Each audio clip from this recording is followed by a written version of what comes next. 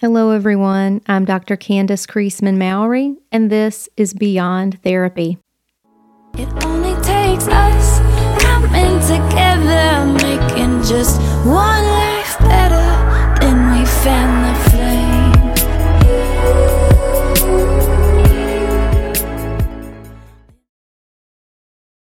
flame. Welcome back, everyone. This is Beyond Therapy, and today we're going to be talking about understanding the barriers that Spanish-speaking clients face when seeking counseling.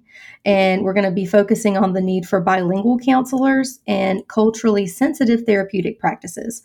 So we're going to be talking about adults and kiddos today. So I'm very excited to be joined by Nikki Birkenstock. Tell you a little bit about her. Along with her Spanish minor, she received an intermediate level certificate in Spanish from the Universities de Zamora in Mexico during a study abroad experience. And during graduate school, she co-authored a published article in the Journal of College Access about the need for college readiness interventions for Black and Latinx students. As she transitioned into school counseling full-time, she discovered that she was the only employee with Spanish language skills and was used heavily in the schools for interpreting countless conversations, papers, and assignments for families who would otherwise be lost. As she learned more about the culture and needs of these individuals, she realized that it's essential to advocate for more bilingual therapists and mental health providers. So I'm very excited for you to join us today. Thank you so much. Thank you for having me. Okay, so I want to kind of start just with your personal experience because you've got a unique blend of both school counseling and outpatient based therapy. So I have zero background in school counseling.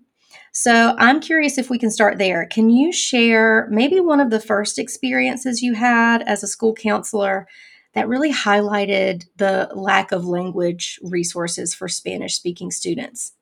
Absolutely. At the beginning of each school year, there's a long period of time where teachers are preparing for the school year, they're preparing for their classes, and a lot of times we have students that aren't identified as being a part of the school yet. So they're kind of in the system, but they're not really assigned to a school. And a lot of my early work as a school counselor was dealing with the families that actually needed to be enrolled and had no idea what to do. And a lot of times there wasn't a lot of messaging going out to those families that were in their native language and language that they could understand. Usually they would use their own children to translate the material. And a lot of times those words were really big for them. They didn't quite understand, or they didn't know how to translate it into Spanish. So the parents would show up to the school just trying to figure out if they could get some sort of information.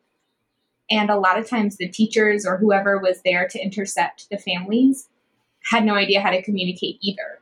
And there was this huge barrier between the families that were desperately seeking assistance to help with any of the enrollment process and no one there to really assist them either. And there's this space that I was able to help fill when I would go out to the families and we would talk about, this is the process, this is how you get enrolled. And it was a simple thing that was a huge barrier for a lot of these families who weren't prepared for the year. So that's one way I saw myself being a support to the families really right at the beginning. I'm interested, when you think about the families that you've worked with, how long had they generally been in North Carolina or maybe in an English-speaking area? Depending on the family, it could have been maybe even like a few weeks. Some of the families that came in had just moved. They really weren't even settled into the place they were staying. A lot of our families stayed with other family members, so they might be staying with their cousin, siblings, uncles, and it's very common for a lot of the families that we worked with to have multiple families in one home. And so some of the time they were moving in the middle of the year or even right at the beginning, and there's just a lot of time and energy that they're already placing on something that's probably really big for them. And they're not really thinking about school or getting their child enrolled or getting the books or notebooks or the, bright colored pencils that they're supposed to have. And so a lot of times these families were coming to the schools for help right at the beginning of the school year, where a lot of our more high socioeconomic families had already had all of that time to prepare. So there was a big gap between those families. Okay. And it sounds like you're also noticing that there is, and you can maybe tell me what the overlap is between low socioeconomic status and native language is Spanish, does not speak English. Is that a Venn diagram with significant overlap, just a little bit of overlap? I would say probably little to medium overlap. A lot of the families that I worked with were more in the low socioeconomic, so my perspective may be a little bit more leaning toward the low socioeconomic. However, there were plenty of high socioeconomic status families that were not English speaking as their first language. I feel like that's such an important thing to name, because I think that shows up a lot too when thinking about being culturally responsive to any sort of Black and brown clients. Is, at least on the part of a lot of white counselors, there can be this assumption that they are also low SES. And that is not always accurate. I mean, it can be accurate, but that assumption, I think, has, some weight to it as well. But yeah, I mean, I just have this image of, like a family who has just moved from their native land to this new place. They're trying to figure out where they're going to live. Maybe they're trying to find employment. They're probably also, if they're undocumented, for example, pretty frightened. And they're also trying to show up for their kids and be prepared, but just hit roadblock after roadblock. I mean, it just sounds so demoralizing, potentially. Right. And there's even those little things we don't think about when one of our receptionists asks for a driver's license from one of our families. And it's those little simple changes of not assuming those things and asking for identification as opposed to a driver's license, and trying to change the mindset there that the assumption needs to change. That's such a great point, because that's such a subtle kind of nuance. And I definitely want to circle back to those even kind of subtle ways that we can make spaces more accessible, because I feel like that is definitely a whole conversation in and of itself. Shifting back to, okay, you've got this student who their families are trying to help them orient to school. The language barrier is there, so you're helping to interpret. What do the resources look like generally? And maybe we can just sort of speak to Wake County. What do you know in terms of how many resources are available to Spanish-speaking students? I believe that when it comes from the county, they do a typically good job of making sure that there are some resources in Spanish. And it comes really down to the schools, I think. When it comes from the county, it's very technical language. And a lot of times the schools don't choose to follow every little thing that the county is saying to a T. And a lot of times the schools will say, yes, the county's doing this, and we're going to add this piece on. And a lot of times that's the part where families miss some of that additional information. And it really comes down to the teachers that are sending out those specific messaging to families. And a lot of times there is absolutely zero deviation from English when those messages are sent out. And so when I was trying to push this, we need to provide more resources for families, they would use Google Translate, which is a wonderful first step. But a lot of times those words are not actually translated correctly. And sometimes it's even complicated. It makes the situation more complicated than it needs to be. And so I would actually have the teachers send me some of the documentation, and I would go through and help adjust some of those sentences. And that is what helped a little bit. But again, there's still this barrier. So I do think that Wake County is doing a good job, at least providing as much as they can, but they're not able to translate and interpret every little thing that the school is trying to provide. So that's why I do think it's so important to hire bilingual teachers, to advocate for mental health bilingual therapists. It's having more support with that is where we're going to probably make more progress. It's interesting because knowing what I know about Wake County schools, at least, and my assumption is that this would generalize to a lot of schools, not just in North Carolina, but nationally. I feel this real tension between wanting for teachers to step up in terms of their multicultural awareness, assuming that most of the teachers are white. And for those teachers who are Spanish speaking or are Latinx to have the resources they need to accommodate. So this one side of me is like, do your work, teachers. And this other side of me is like, oh my gosh, teachers already have so much work and so much of it is unpaid and so much of it is unappreciated. So how responsive have teachers been when you've approached them to say, hey, we really need to make this place more accessible to students who speak Spanish?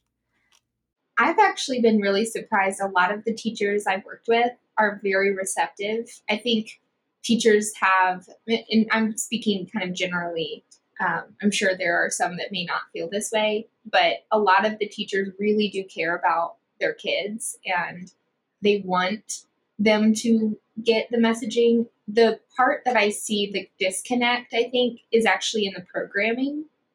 So the county may provide all of these translated materials, but then when it comes to, hey, we want you to teach this specific lesson, it's not provided in any other language. It's not, there's no resources. And that's where the teachers have to do more work.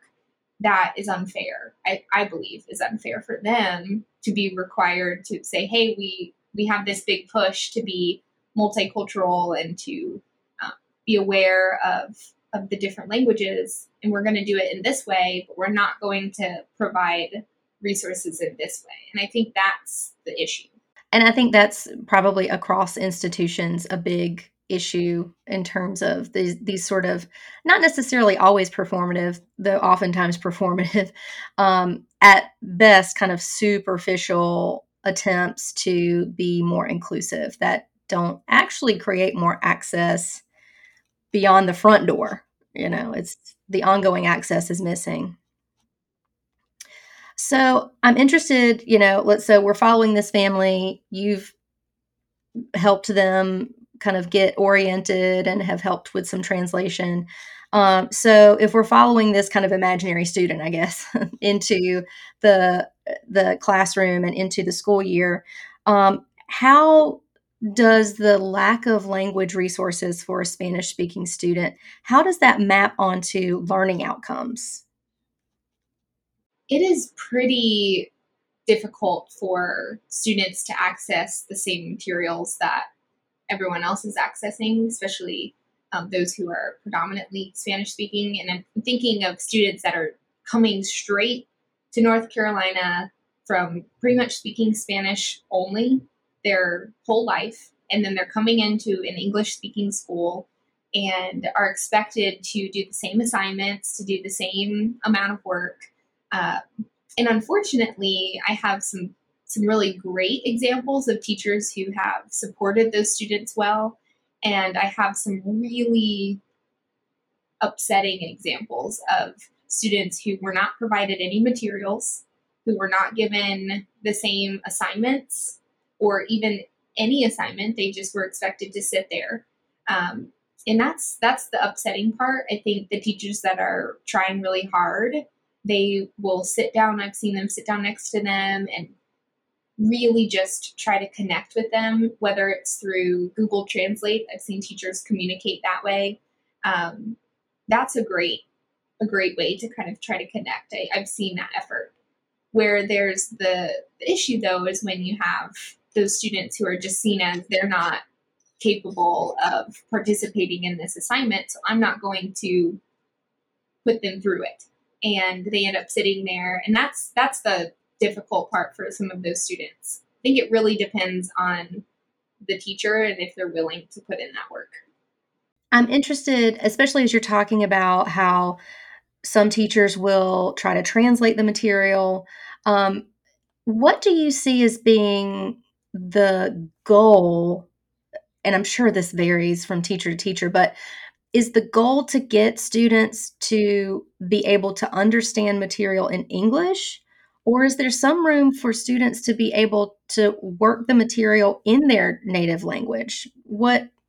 Yes, so there is a program, at least in Wake County, called ESL. English as a second, or yeah, English as a second language. And those students, so I'm speaking from my experience. I was new and coming into the school counseling role. I had never worked in a school before. I was never a teacher prior to being in this position. And so a lot of the programs that were provided were very new to me. I had to learn a lot of what they were and how they operated. And having the background that I do working with Spanish speaking families, it was extremely important to me to see how does this operate? What is going on? How do they work with these families? And I was pretty surprised to hear that the ESL program is actually just taking these students who are Spanish speaking or emergent bilinguals, so they're learning English, taking them out of the classroom, putting them in a smaller group, and still working on English work. So there is no translation or interpretation into their native language at all. So it's just like immersion into English? Yes. Yes. So the ESL teachers do not speak the language. They typically are English speaking teachers, and they support the students by focusing on things like phonics and grammar and really going back to those sight words and things like that. It's very interesting. It's all in English. There's no interpretation or translation for their language at all. And that was surprising to me because I don't know if I ever would have thought that that is how that would work, but that is exactly what's happening. So a lot of these students who I thought maybe they'd go in and they'd finally get to kind of connect with other peers that speak their native language or they have those connections. They really don't practice that or use those connections in any way. Now, is this something that their families consent to in terms of, I have decided this is the direction I want my child's learning to go in? Or is this something that is just, if you don't speak English, you go to ESL? It depends. I believe that there's a testing process. So the families will identify their student as having English as a second language. So they will put, for instance, a Spanish speaking family may put Spanish as their first language. And the school will take that information and will then assess the level of English that the student will speak. And based on that assessment, they'll reach out to the family and say, your student qualifies to be in our program.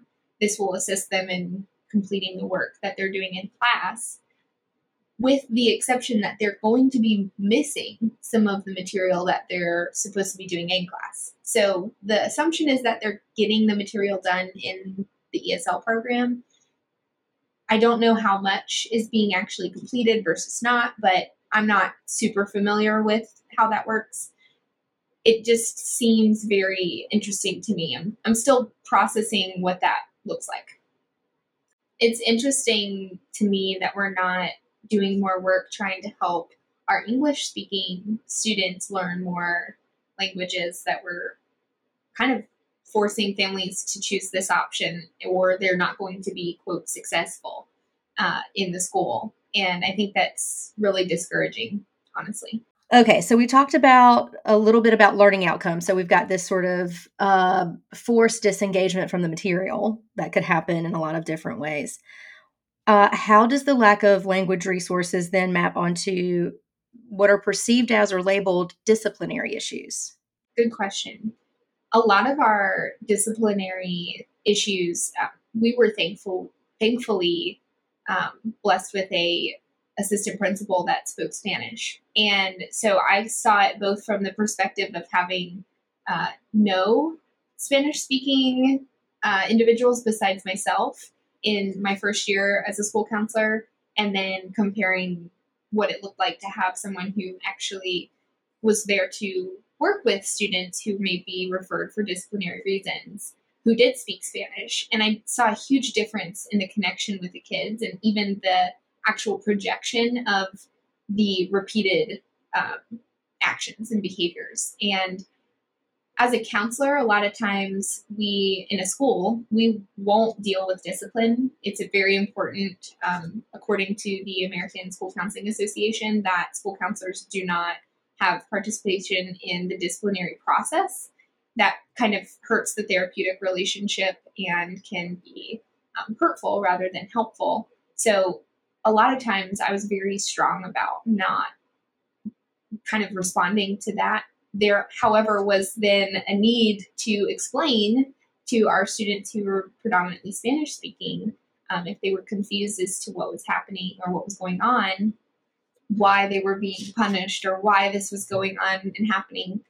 And I'll give an example that was actually the student spoke English and the mom spoke Spanish. She knew very little English.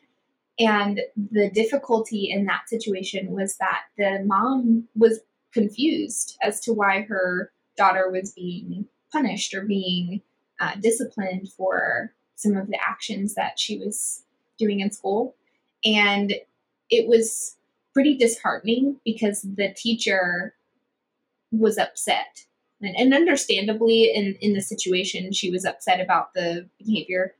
But the conveying of information with the tone and with these words that this mom who spoke very little English could not understand.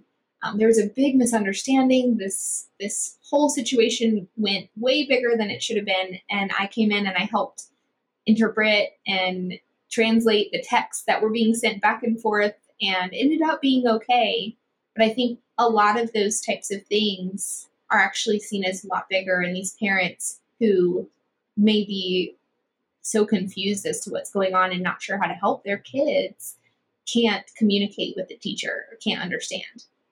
So there's a couple examples of how there's just lack of communication efficiency with either the administration to the student or with the teachers and administration to the parents. It's just in every situation that I've been in, it's been complicated when it's being done in English. Well, and that feels like such a good point, that being able to communicate with the student is one thing, but being able to communicate with the families is just as important. I'm interested if the vice principal, is he Spanish speaking in white or Spanish speaking in Latino? He is Spanish speaking in white, yes. Gotcha. He actually wrote an article. He's pursuing his doctorate right now in education, I believe, and he has written a couple of articles that I'll send to you later. But it's really addressing the programs that address Spanish-speaking families, which ESL is included in that. And I think it's a really great perspective as someone who is Spanish-speaking and white, how they perceive some of those programs to be effective or not. What's your sense of representation in the staff of Latinx professionals? In the staff that I was in, I was the only Spanish-speaking individual in the school the first year. In the second year, there were 3 of us who spoke Spanish, and that was significantly easier. And I will say I was still extremely busy with doing work of interpreting and translating, even with 2 other individuals there, showing how important and how much work needs to be done in that way. I mean, I'm connecting with some of the references to like acculturative stress, just the stress associated with trying to integrate into a new culture, how it would certainly overcome some barriers to have Spanish-speaking white folks, and it not that the Latinx population is a monolith by any stretch, but I wonder if, representation, how far that goes. So, like, for example, if a student is from Guatemala and their teacher or some staff member that they're connected to is from Mexico, how much connection there would be there, or if really language is sort of the essential piece that might connect subgroups of Latinx students. Yeah, I wouldn't be able to speak to knowing if the representation of a specific country or specific dialect of Spanish would be as powerful or not as just being able to speak Spanish. I will say, when I did speak Spanish to students, they were pretty surprised to tell that I was like, oh, you can understand me, you can talk with me. The excitement that they had though when they heard their they were able to explain. I mean, some of the kids that I talked to would tell me a story in English, and then when I said, "Can you tell me that in Spanish? Can you talk to me then?" There was so much more detail and so much more color and brightness in what they were sharing. Uh, it was so much easier for them to explain things in that way, and it was sometimes really, I got really joyful, and then sometimes I got sad because I realized that they were holding all of that back. Yeah, because no outlet. Where would they put it if no one else was going to understand them? Yeah. And I'm just thinking about how significant that would be for across a lot of developmental domains. So what ages were you working with predominantly in the schools? In the schools, I worked with kindergarten through fifth grade, so typically 5 to 12-year-olds. However, a lot of times I saw myself working with the teenagers, middle schoolers who would come pick up their kids, their younger siblings, Hmm. and the parents who would pick up their kids and would come to the school and may have a question after school. So I'd say I worked predominantly with the kindergarten through fifth graders, but I spoke with multiple groups of people, Hmm. different ages. Yeah. So thinking about how having to or being very restricted in how you can express yourself during these really formative years. Um, did you notice any impact on development with particular kids who did not speak English? I would probably say it wasn't extremely noticeable to me. There were a lot of assumptions I could make. For instance, the one that comes to mind is the student who was not provided any materials for class, and I did not find this out. She didn't tell me. I think she was embarrassed. She didn't tell me until the end of the year when I came to see her presentation, and she was not provided the access to the materials and had nothing.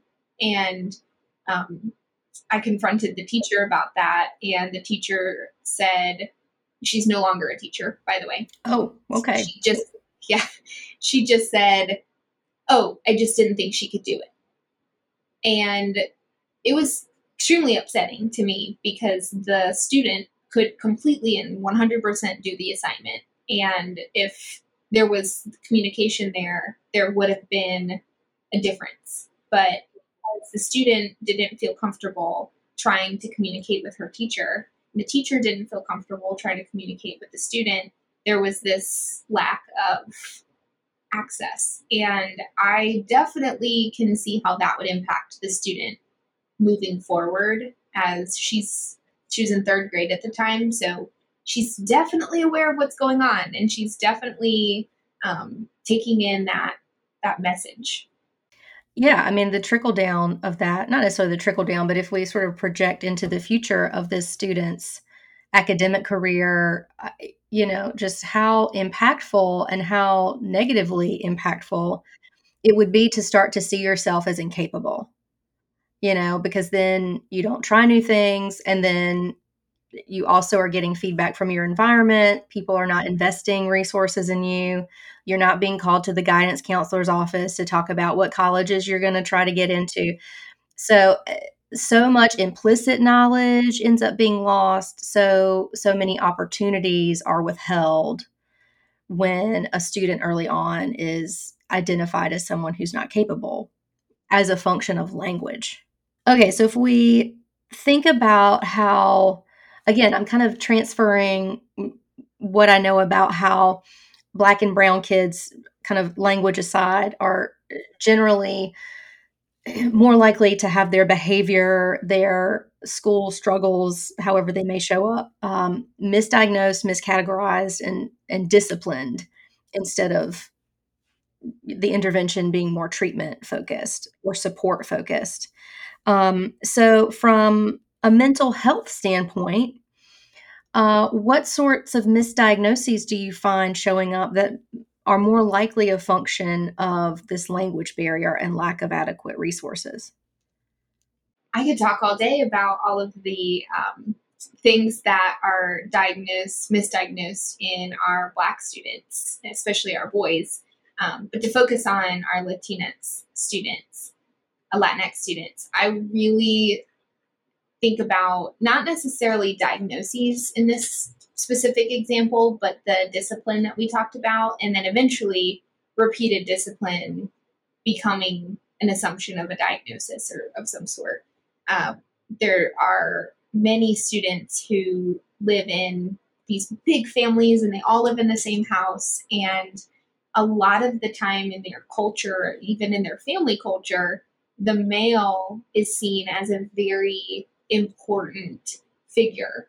And so there is this belief that the male is in superior power, or it's least projected into the kids. The kids will come in, and I see a lot of times our male Latinx students will sometimes maybe look like they're being disrespectful to their female teacher, and they may say things that are perceived as disrespectful.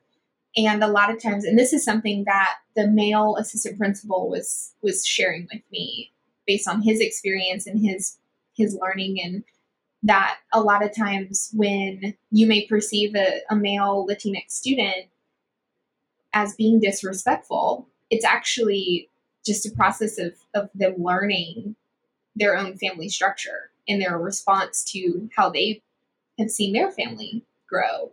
And so a lot of times those students were specifically called out or maybe focused on as being trouble students or students who were being disciplined all the time based on their behavior, instead of actually addressing the reason why they're responding that way, or having a conversation about what that looks like to someone who's white and a female versus maybe someone who is Latinx and male. And those conversations don't happen as often as they should in order to see the behavior as the cultural response of their family versus a behavior that needs to be disciplined. Gosh, there's some real interesting intersectional stuff going on there. I'm thinking particularly if we translate this into like a high school setting, so you've got maybe this white female teacher, you've got this adult looking Spanish speaking male in a brown body, potentially, most likely. And yeah, how many defenses could go up quickly that result in a really bad outcome. And that's just so fascinating to think about how it is totally possible, though, if we have that background knowledge that, yeah, this is probably how dad or some patriarch within the family is running things. And that's totally their business, right? So to name that this is just modeling as a rather than overt disrespect. How then do we, so even if a teacher knows that, and we'll again assume this is a white female teacher, how do we support the teacher too in terms of what should she be doing to address that behavior that would be more culturally responsive? Yeah, great question. A lot of times we saw, and it's in research as well, that those relationships you build at an early start, even at an early age, and since I work with kids, the research focuses on being very specifically intentional about building close relationships with students.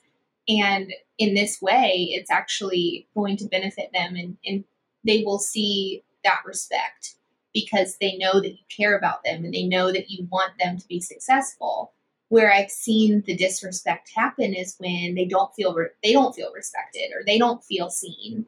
And I see it less often when they feel loved and cared for by their teacher versus when they feel disconnected or kind of called out or pointed out often. It gets significantly worse when they feel like they're not being heard or they're not being seen. Mm-hmm. Which, I mean, that feels like something that has been super critical just for my own therapeutic approach is to just really baseline assume that no behavior comes from nowhere, as opposed to personalizing behavior. This person feels this way about me. It's like, no, I probably have very little to do with this person's behavior. So let's maybe switch gears a little bit. So moving things out of the school setting and into an outpatient mental health setting. So going back to this Barriers to Community Mental Health Services article, the authors mentioned that there are really low rates of service utilization across health domains, including mental health. So if you could just sort of paint me a picture of what sorts of systemic, institutional, cultural barriers are at play. And I say barriers as if the assumption is that people should be accessing these services. So let's even put that on the table as like, we don't need to assume that mental health services are the only way for people to get treatment. So like what's the gap, I guess, between this population and mental health services? Right. I know a lot of Latinx counselors that live in California, and they're based there, they work there, and they have a very large population of Latinx individuals who are seeking mental health. And I don't know if that's because there's an access to it that is just very evident and very marketed and people know about it, or if there's just such an influx of groups that speak Spanish in that area that they have naturally, there has been mental health facilities that have been created there. So not knowing which one came first, I don't know if that same situation is happening in North Carolina, where there is such an awareness of how many people here speak Spanish or how many people need access to mental health. We're not aware of it because we're not really paying attention to it, in my opinion. I don't think we really know how many people are looking or not. And so it's hard to know whether we focus on talking about if there's a need versus do we have are we providing the access to it? So I'll go about it from both angles. According to the need, thinking about it in that way, a lot of families are first generation students in college. A lot of them, we talk about that a lot in college counseling, about how a lot of our Latinx students typically could be first generation. And that comes with a lot of mental health needs when they're learning new things, they're being exposed to new people. So to know that that's happening, that there's a lot of first generation students, especially in a state like North Carolina, where there's lots of colleges and a lot of people are coming to go to those colleges, there's the assumption that I can make that there's probably a lot of people who are coming here to go to college. When we talk about like the access that we have, I don't really know. I don't think I'm aware if we have a lot of access. I know that in just my personal, what I've experienced, I don't see a lot of Spanish resources. I don't see a lot of Spanish speaking therapists. So it's hard to know, honestly. I know that's a long answer to just say I'm not sure, but I don't know. Well, I mean, I super connect with that. And especially when I think of it from my own white privilege, I am so siloed off from Latinx communities, from communities that speak Spanish, that I, of course, have no idea what the need would be. And I also feel relatively incapable of meeting whatever need since I don't speak Spanish. So that And then if we kind of multiply that times at least the counseling field as a whole, you got a whole lot of white women, predominantly white women, where it would be very easy to have no idea. So I wonder if the scope of the access, if there is an issue, which I'm sure there is, it's not something that's on the radar of counseling programs, of counseling supervision. That's just another example of the way that that white privilege just kind of is so insidious in terms of how it separates us from care. When you think about work that you have done in outpatient settings with folks who speak Spanish, what are some of the unique aspects that you've noticed of working either with these children, with these families? What have you learned in that process that you now are able to apply? A lot of what I've learned working with Spanish speaking families, I would say a lot of, I haven't had a Spanish speaking client yet. A lot of the families that I've worked with, though, are predominantly Spanish speaking, but do have English speaking like in their family. So maybe it's a dad or a mom, or one of them may speak English. A lot of what I've noticed is the importance of family in those relationships, and a lot of times individualism, which is something that I believe as a Western culture and society we prioritize and we put on this pedestal of we need to be individuals and we don't need to be, reliant on anyone else. That's not necessarily always adopted in these families, and that was an assumption that I had made. I put an importance of you need to stand up for yourself and be your own person. And these things that I find important may not be practiced in those families. And this again is dependent on the family that you're working with, but it was important to me to realize that my assumption of what was important to an individual may not be how they were raised or where they're coming from. And that was a big shift for me to be more aware as a therapist of where the individual, the client is coming from and their family. And I didn't know that until I had those conversations with the parents. Because I typically work with kids, and those kids, family is important. They love their family. They love to spend time with them. That messaging doesn't always come out in those conversations. But when I spoke with the family, I realized how important being a part of a family, being reliant on a family, sharing things with family. There's a line of where we can be as therapists to support, but it's important to at least know that those families may have that big importance on that. Mm-hmm.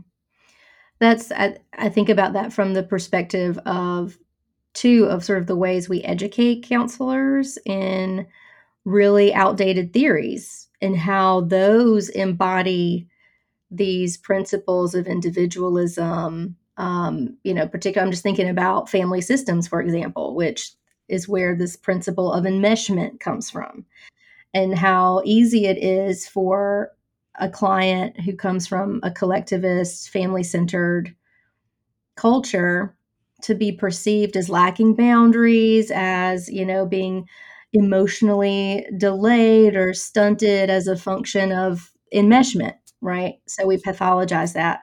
It sounds like it's been really helpful for you to stay flexible in terms of what you conceptualize as actually being pathological.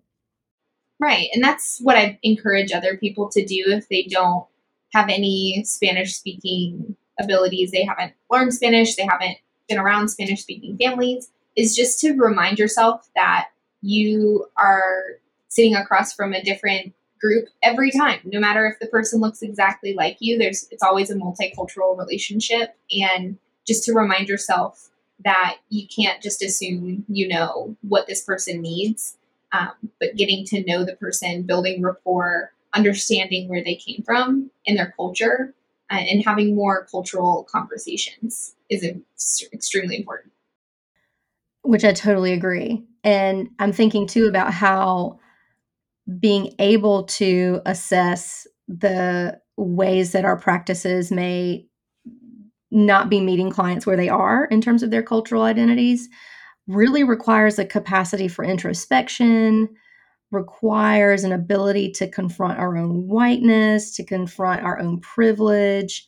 I'm curious, and this is a really big question, but what has that looked like for you in terms of what has facilitated your ability to know when you're making assumptions based on your own cultural identity?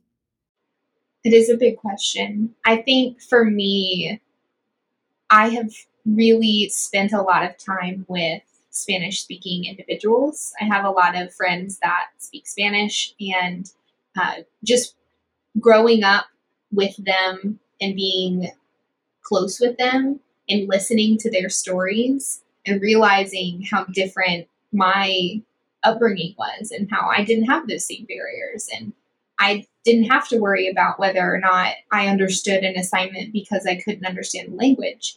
And then another extremely huge exposure to my whiteness was when I studied abroad in Mexico, and I stayed with a family there that spoke only Spanish.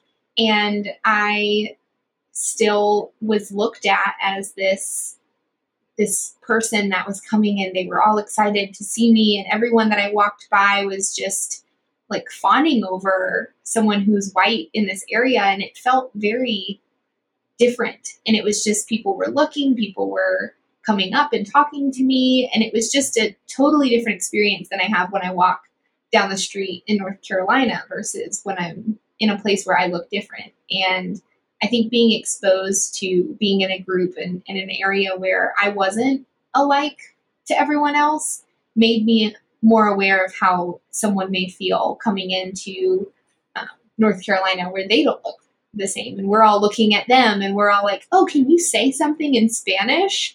And how offensive and awkward that could maybe be for that person, that we may not realize. Mm-hmm. I'm interested, especially as you're kind of connecting the empathy aspect of being someone who is obviously different from the people that you're surrounded by.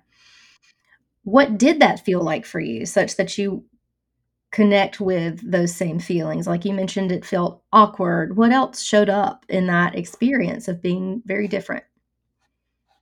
I think for me, I remember being so fearful of not being able to express my needs in Spanish. I knew Spanish enough to get by, but there were moments where I couldn't think of what to say and I couldn't figure out how to communicate to the family I was living with.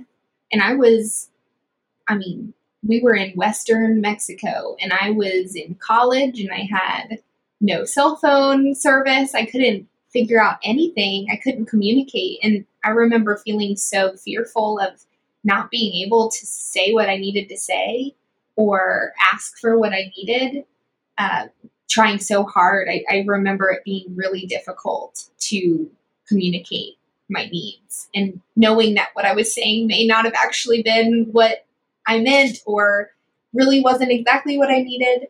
And I think about that a lot when I'm speaking with Spanish speaking families or they're trying to communicate their needs to an English speaking person, that they are probably doing their very best to just get the bare minimum of what they need, but it's not necessarily all of it.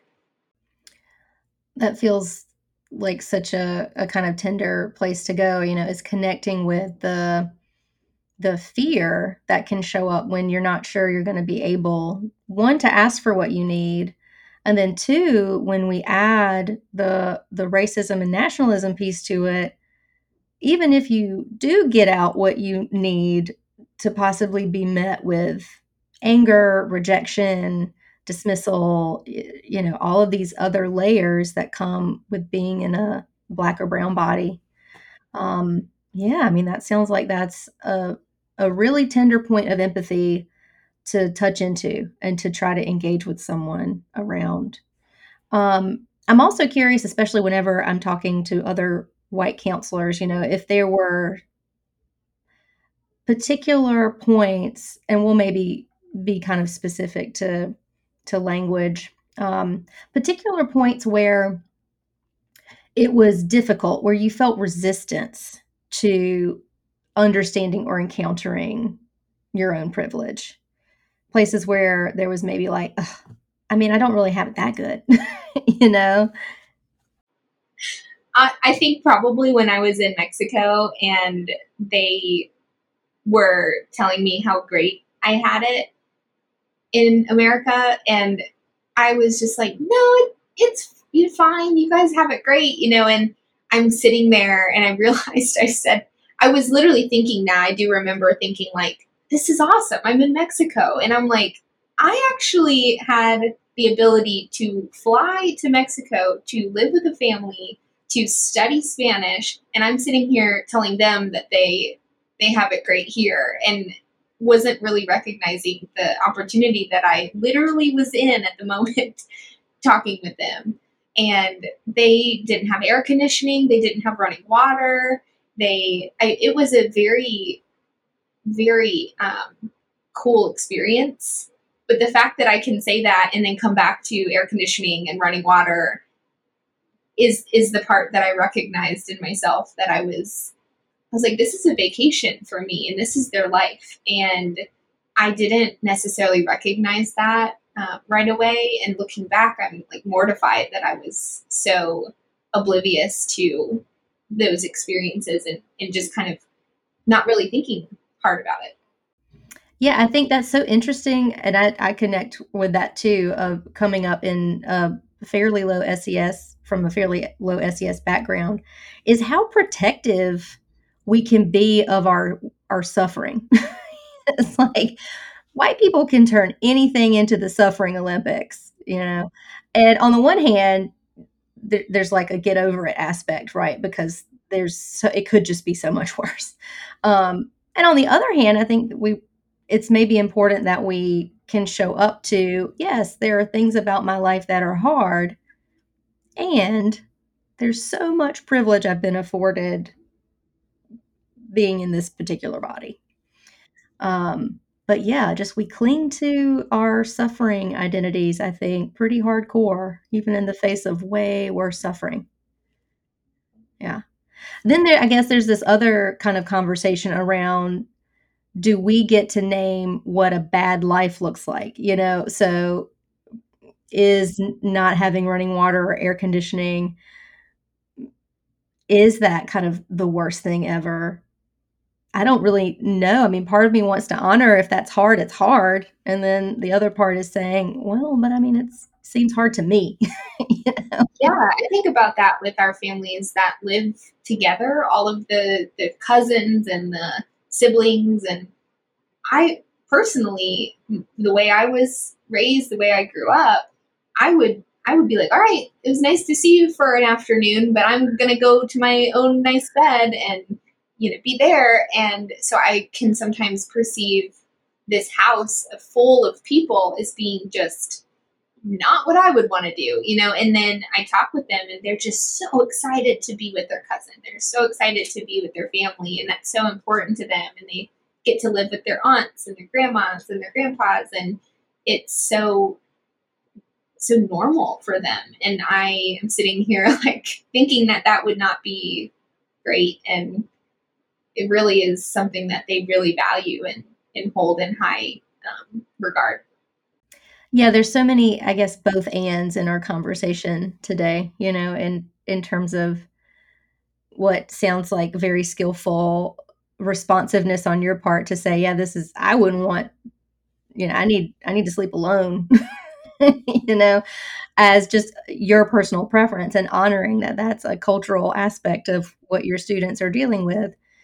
And also acknowledging that it's likely a financial necessity too, as a function of all of the sort of barriers there are to fair and equal wages for these folks. So I find that can really turn into a dialectical dilemma for me, that I just have to consciously keep making room for both to be true. If we circle back briefly to ways that you feel like maybe both school counselors and counselors in outpatient settings can make spaces more accessible for folks who are Spanish speaking? What sorts of ideas come to mind around that? There's a couple of ways I would say for both. I think when you're in the school, there are bound to be individuals that don't speak English as their first language, that are learning English or emergent bilinguals. Uh, these are definitely great opportunities for you to make connections with those students. And if you don't speak Spanish or you have really no exposure to Spanish, it may just look like spending time with them in whatever way that you can, whether that's just sitting with them in an ESL class. If you're in the school and you want to go visit their ESL classroom, there's going to be students that not only speak Spanish, but may speak multiple languages. And you can connect with all of those students just by being present, just by being there, and talking with the ESL teachers to know what their needs are and maybe the connections that they're trying to make with families that are difficult.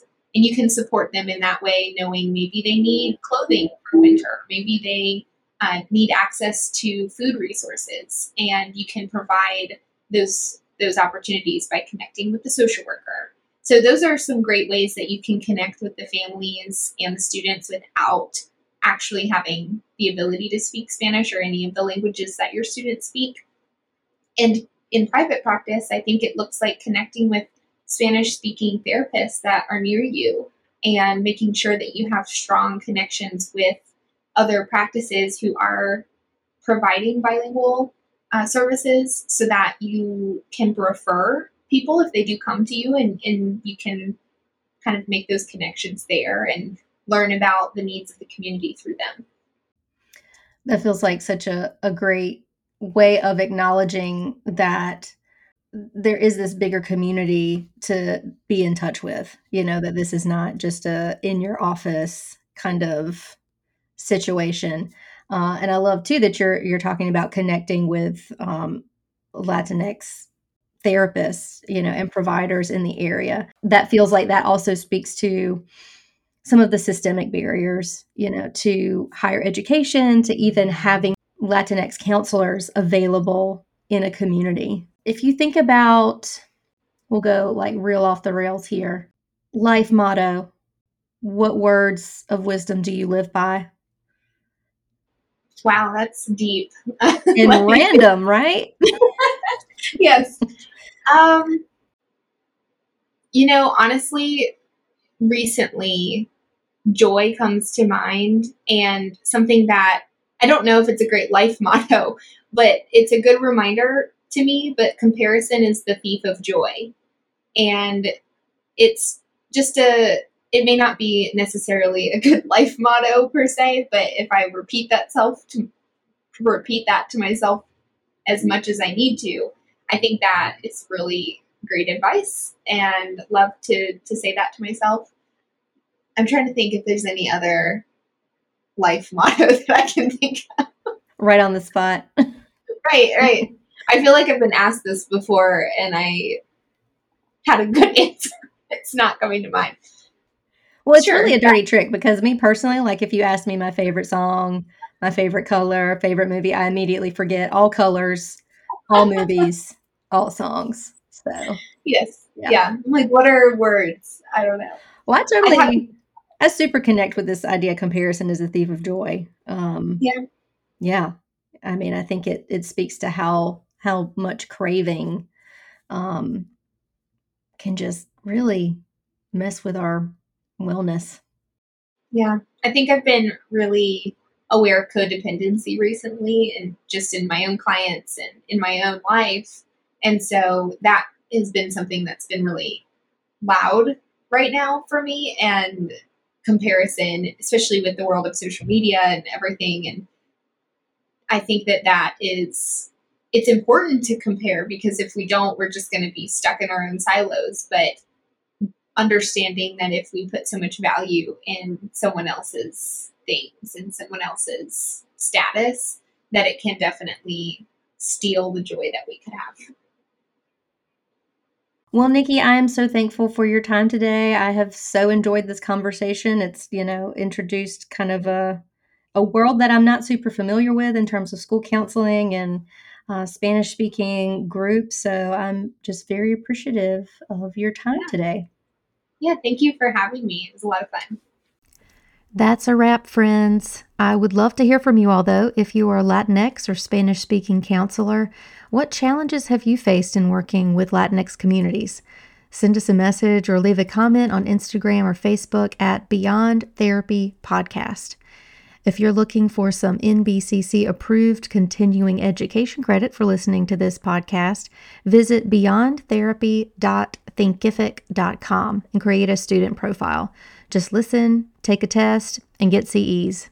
Until next time, this is Dr. Candace Creasman-Mowry signing off. Beyond Therapy is brought to you by Creasman Counseling, mental wellness for all.